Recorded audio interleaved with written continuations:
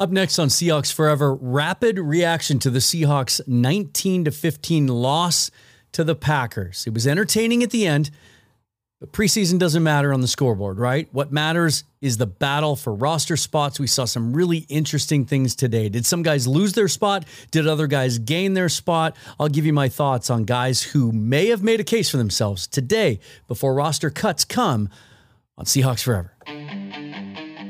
Welcome to the Seahawks Forever podcast.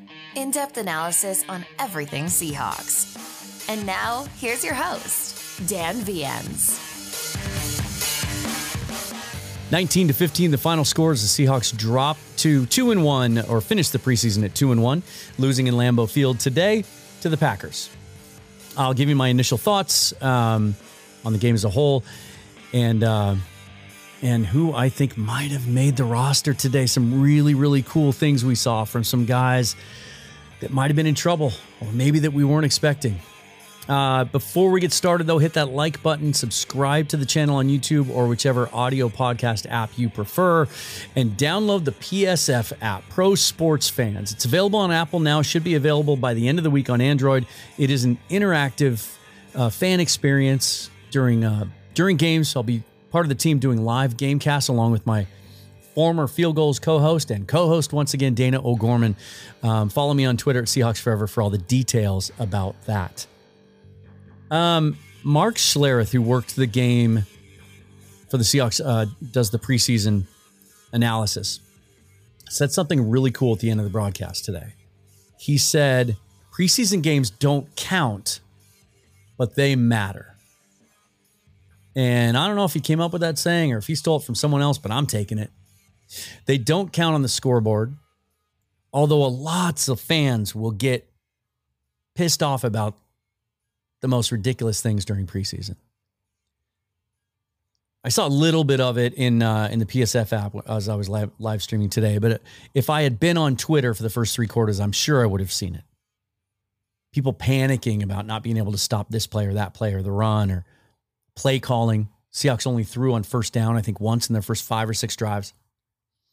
It's preseason, guys. It's the analogy that I use is it's like a pitcher in spring training. They work on stuff.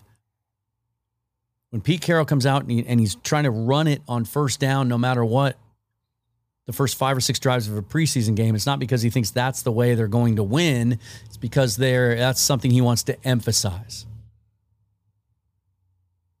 Either because he needs certain players that are on the field during those reps to get run game reps, or because he's trying to establish an identity. Don't forget, the Seahawks have been near the top of the NFL for the last several years running in first down pass rate. I'll say that again. The Seahawks throw the ball on first down as much as, or more than most teams in the NFL. The offense just didn't look great in the first half, though. No chunk plays, no explosive plays. But the defense wasn't giving them up either. Green Bay was on the field a lot more. The time possession at one point was 2-1, basically. At halftime, I think the Seahawks had only run, with a couple minutes left in the first half, Seahawks had only run 18 total plays. Green Bay had twice that many. Couldn't convert on some third downs. Talk about individual aspects of that in a moment. It was late in the second quarter, though, that the Seahawks went tempo and no huddle. And Drew Lock really started to click in particular and run the football with DJ Dallas. A couple nice inside runs from him. And then a certain receiver stepped up. Let's talk about individual performances, because that's what this game was about. The biggest roster battles on this roster, defensive line, most notably second team nose tackle or defensive tackles. Receiver, and then maybe a little bit, couple of spots at safety and linebacker. We might have gotten some answers today. First of all, at receiver, JSN out. We don't know how long. Is he going to be on the injured list to start the season? We don't know. What we do know is DK Metcalf, Tyler Lockett, Jake Bobo. It's amazing how Jake Bobo, maybe the story of the preseason, made himself indispensable. So much so that I was pissed today that he got so many reps. There was one play on the sideline where he got tackled low, and I thought, man, if he comes up hobbling from that, that's on the coaches. I don't like that he got so many reps. He's a guy that's not only made the team because of attrition, but through performance, and we need him to produce. Didn't like that he was on the field so much. But then that next group, trying to make that next spot or two. All undrafted free agents from this year or last. Cade Johnson, Matt Landers, Aesop Winston Jr. Sounds like Derek Young might have to have hip surgery. He's out of the mix. Cody Thompson still banged up. He might have a spot locked down. He's been with the team a long time. Team really likes him. Tyjon Lindsey, didn't see much out of him today. So who stepped up? Bobo early with a couple of nice plays, including a 18-yard touchdown on a beautiful throw from Drew Lock, backpedaling under pressure a little bit. Bobo, another nice route, runs a little flag route to the back pylon, beats his guy. Touchdown, Jake Bobo. Second half, though, it was Aesop Winston Jr. really stepping up. The former Coug. He had the great game against the Vikings, had a touchdown from Drew Lock in that game. 3 catches for 74 yards. Big play to get him down near the end zone late in this game. Winston's a guy that I've liked for a while because you've heard me say it on the show before. He's fast enough, he's big enough, he's a good enough route runner, he's shifty.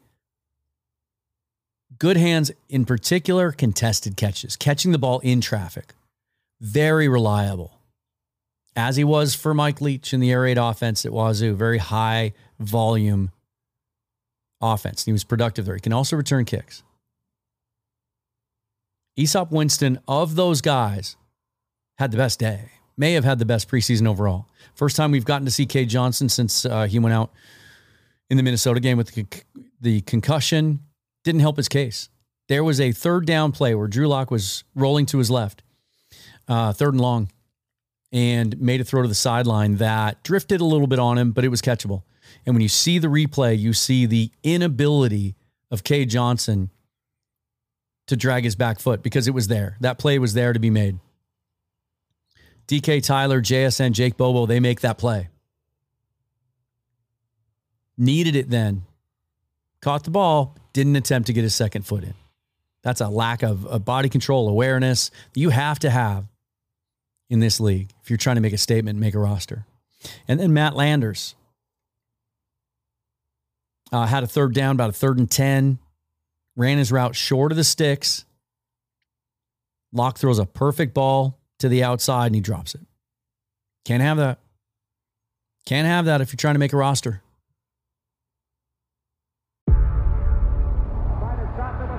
Before history is written, it's played. Before it's frozen in time, it's fought one shift at a time. Before it's etched in silver, it's carved in ice. What happens next will last forever. The Stanley Cup Final on ABC and ESPN Plus begins Saturday. So if I'm going back to my 53-man roster projection like I had the other day, I had Cade Johnson on it. I might drop Cade Johnson out and put Aesop Winston on it. I think he's a more versatile player. He just looks like a pro.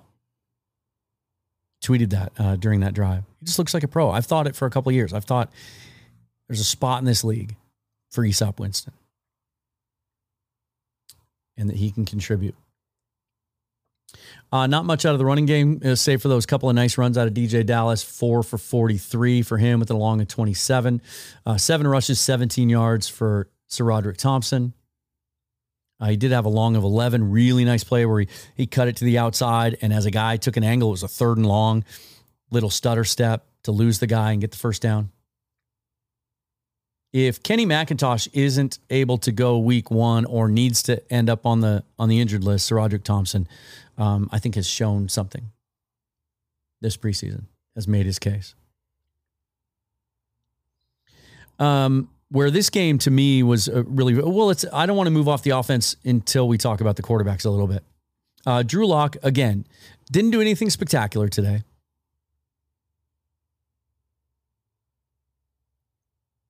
But I think that speaks to how well he's doing. That he's making it look pretty easy and natural out there. Hit the big play late to Winston to get him close. The play that I mentioned to Cade Johnson that should have been a completion for a long third down conversion where he's rolling to his left, that's something, it's not really his forte, throwing on the run. I just think Drew Lock, if there's a word that I would use to describe what I saw from him this preseason, it was comfortable. Another word I would use is capable. I think if Geno Smith were to go down this year, I think you can expect to win games with Drew Lock. Mark Schlereth said during the telecast, he looks like an NFL starter. He actually said he is an NFL starter. If this is what they continue to see from Drew Lock this year and the way he carries himself in practice and commands the offense and whether he gets a chance to play this year or not, it's going to be fascinating to see what happens in 2024 because as much as the Seahawks might want to continue to bring Drew Lock back as they did Geno Smith year after year with the idea that someday he'll be the guy, Drew Lock may be turning heads around the league and may find himself an opportunity to start somewhere next year.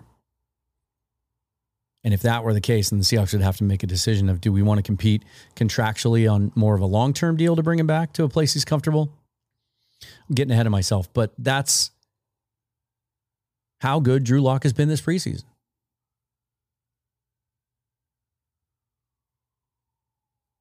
And then Holton Ahlers, I thought this was an interesting decision. I said so on Twitter. Seahawks had a chance to win the game down 4 with 2 minutes left, and Locke has played the entire game. That's when they bench him and bring in Holton Ahlers. Thought that was an interesting call for a couple of reasons. One is that Locke's played the whole game. He's your primary backup. Don't you want him to get that live game rep? Don't you want him to get that experience running a 2-minute offense with a chance to come back and win the game in case he has to do it because he's more likely to be in that position during the regular season? And if you're going to play Holton Ahlers in that game, I wanted to see more of him. I wanted to see the whole fourth quarter. Here's what I think may have happened. I think that might have been the plan. But because the offense struggled so much to keep drives going, and because they just didn't have very many snaps, they wanted to get Drew more reps. And so they pushed it back. But then they saw an opportunity. Hey, it's preseason. Let's see what this kid can do in a 2-minute. And he did some really cool things, ran a little bit again, drove the team down with 2 minutes left to about the 10-yard line. Then he threw an interception in the end zone with 17 seconds left. Trying to make a play there, forcing the ball in. I don't hold that against him. Didn't look like there was a lot there. Holton Ahlers showed some things this preseason. I certainly hope that he's able to get to the practice squad. I don't see another team claiming him. They would have to put him on the 53. I think when you look around the NFL these days, teams are pretty deep at quarterback with guys that they like. Most teams only carry 2 now anyway. And there's so many players that are going to be on the waiver wire come Tuesday. Seahawks only carry 3. That's the anomaly around the league. I mean, you look at the Arizona Cardinals have 5 quarterbacks on their roster right now. So I think Ahlers is going to get to the practice squad, and I'm really excited to see his development. Ironically, the guy he was going up against in the fourth quarter for Green Bay was Alex Magoo, the former Seahawks 7th-round pick who won MVP last year in the USFL. He did some cool things, had a really nice deep ball. Packers have a decision whether they want to carry 3 or not because Sean Clifford, the rookie out of Penn State, 6th-round draft pick, has won their backup job there. But I thought it was a little ironic that Ahlers was going against Magoo because they wanted to keep Magoo around and develop him, but he saw a better opportunity in Jacksonville after his rookie year, turned down the Seahawks offer of a futures deal, and went there. But Ahlers has shown some really cool things, and I hope they get a chance to develop him. Kind of a funny story. If you look at the last video, the roster projection I did with Adam Emmert, where I talked about this very thing that, they're not going to carry a third quarterback on their 53. They never have. They're not going to now. And I referred to Ehlers as a borderline NFL prospect, which literally he is, because the Seahawks aren't going to keep him on their roster. So literally the definition of borderline prospect. And I had a guy write a paragraph in my comments about what an idiot I was, because I don't know. I may know football, but I don't know Holton Ehlers, and he's going to do whatever it takes to succeed. And I commented and replied and told this gentleman this. You think you know, but you don't. I've been wrong and right about so many quarterbacks in my lifetime.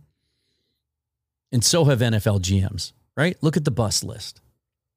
You don't know. My best friend in college, someone I spent every day with for years, was best man at my wedding, was a first-round draft pick in the NFL. I thought he was going to be a superstar. 4 years later, he's out of the league. I thought Ryan Leaf was better than Peyton Manning. You don't know. Nobody does. But also, this gentleman seemed to miss the 2 entire episodes, basically, where I talked exclusively about Holton Ehlers and how encouraged I was by him and how much I liked him and thought he was the first legitimate developmental quarterback prospect that John Schneider and Pete Carroll have brought on board in their tenure. So, cool way for that game to finish. But the most fun to me, and maybe in this sense, it wasn't a terrible thing that the offense couldn't stay on the field, because we got to see more of the defense. And there was some really cool shit happening over there. That second team defensive line continued to impress. Tyreek Smith and Derek Hall on the edge. And then some combination on the interior of Matthew Gotel, Jacob Sykes, and Roderick Perry. Consistent pressure from those guys. And then we saw some more of what we've been told to expect more of in this scheme, which is stand-up linebackers on the line. We saw John Radigan doing that a lot today. That's the role that Bobby Wagner is going to play. We're going to see more of that out of Bobby. And I can't wait to see that. I think he's going to get after the passer a little bit. Tyreek Smith continues to consistently stand out. His motor, quickness, strength, athletic ability shows up on almost every play. Didn't get any sacks. There were no sacks in this game today, but there was consistent pressure. Jordan Love had to move around a lot. And I'll say this about Jordan Love. I thought he looked good today. He showed me something. I didn't know how mobile he was, and not just mobile, running around haphazardly, but with a purpose. Converted a couple of third downs and threw on the run. Jordan Love looked really interesting. Also, keep in mind that Green Bay was playing a good portion of their offensive starters against our defensive backups because they needed Jordan Love to get more reps before game one, before the bullets start flying for real. They had different intentions in this game and different goals. And the Seahawks still, their second unit defense hung with them, kept the game close. So Tyreek Smith, Derek Hall flashed a couple of times, almost got a sack where he showed off all that combination of speed, power, tenacity, those long arms. But on the interior, the guy who stood out to me the most was Gotel. The local kid played at Lakes, I think. Small school, undrafted free agent, 340 pounds. The only guy on the roster that looks like him. Kind of reminded me of Al Woods on one play where he split a double team. This is the thing. Small school, 340 pounds. Maybe you just are used to taking up space and that was good enough for you at that level. He was going up against NFL blockers, albeit second, third stringers, and splitting double teams, beating blocks, and then got to the ball carrier and brought him down behind the line of scrimmage. He had 2 tackles for loss today. I think he may have made this team. Jacob Sykes continued to play well. Roderick Perry flashes at times, but Sykes and Gotel more consistently show up. On the next line back, Devin Bush got shaken up today. Hopefully that's not serious. He looked okay walking off the field. They had a towel on his forehead. Maybe he got poked in the eye, or maybe he was got concussed a little bit. He looked fine. Joey Blunt, after making a couple of plays early in this game, left. It looked like they were looking at his shoulder. No other major injuries, though. That's good news. But another guy that stood out on the next level is John Radigan, where to me, he kind of looked like just a guy throughout the preseason. And actually, Patrick O'Connell, the rookie undrafted free agent out of Montana, who also started in this game, looked better than he did. And O'Connell looked good today. But Radigan, I thought, really stood out. Let's look at the tackle numbers. He led the team with 12 tackles, 7 of them solo and 1 for loss. He was always around the ball. He was coming off blocks.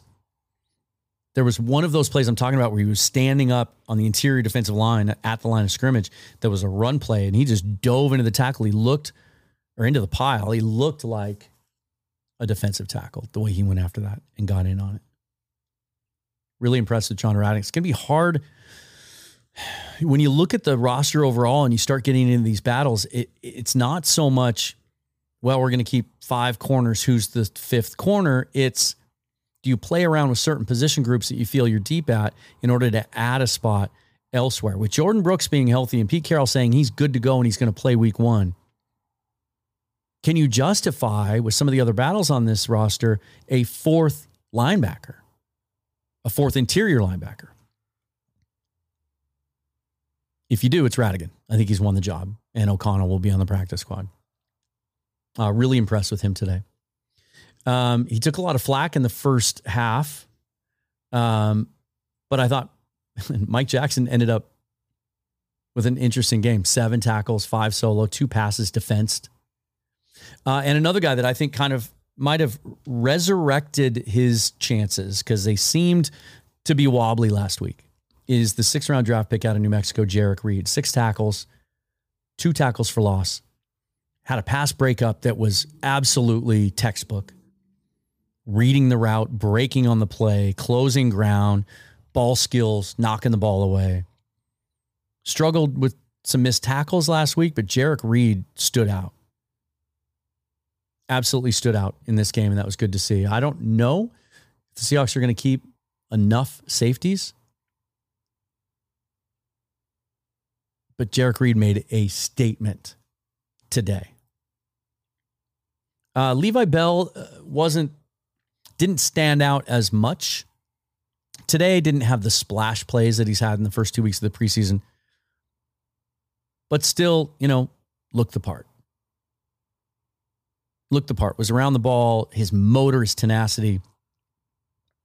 Those things are cool to see. So those are my thoughts on the game today. Much more to say about this over the next couple of days. Join me tomorrow. Brian Nemhauser, Hawk blogger, founder, and longtime Seahawks writer that I have followed for a very long time, has kind of built an empire out of once was a humble little blog at one point. Always have admired his work. And of course, he's on the Real Hawk Talk podcast with my co-host Dana, my co-host from PSF and formerly of Field Goals. Brian's going to be on the show tomorrow. I can't wait to get his thoughts on this game in more detail and on what he thinks the Seahawks are going to do about their roster heading into Tuesday. Here's how it works. 1:00 Pacific time Tuesday, teams in the NFL have to be down from 90 to 53. Some of those cuts will start leaking out Monday. And there may be some trades too. Teams are going to maneuver to maybe make a deal for a player at the back end of a roster they feel like they can help them, but they want to get them before they're exposed to the waiver wire. Vested veterans, 4 years and over in this league, immediately become free agents on Tuesday. Everyone else has to pass through waivers, and then they will be available to sign on Wednesday. Once teams place you on the final 53, 1:00 Tuesday, they can then put you on the injured list and designate you to return. That may be what happens. Seahawks could be looking at doing that with Mike Morris, potentially with Darrell Taylor, potentially with Cam Young, Kenny McIntosh, JSN. Those are guys, unfortunately, a lot of those guys are from that draft class, right? Those are guys that could be candidates for that. So I will try to react to anything I can as it's breaking, but I might do it in a couple of ways. If you have Apple right now, get that PSF app, because if something big happens at 10 o'clock in the morning on Tuesday, Seahawks release Drew Lock. Holton Ahlers is going to be the backup quarterback. I may start a live stream and just go live in the app first before I do anything here on the Seahawks Forever channel. So that's the plan for next week. Brian Nemhauser tomorrow, and then as we go throughout the week, everything about the roster and roster finalization and roster changes. Because remember, just because it's finalized, air quotes, on Tuesday doesn't mean it'll be that way Wednesday or Thursday. Now more than ever, because teams have that extra week before week 1. Follow me on Twitter at Seahawks Forever. Like this video, subscribe to the channel. Let's get to 3,000 by week 1, shall we? As always, forever and always, go Hawks.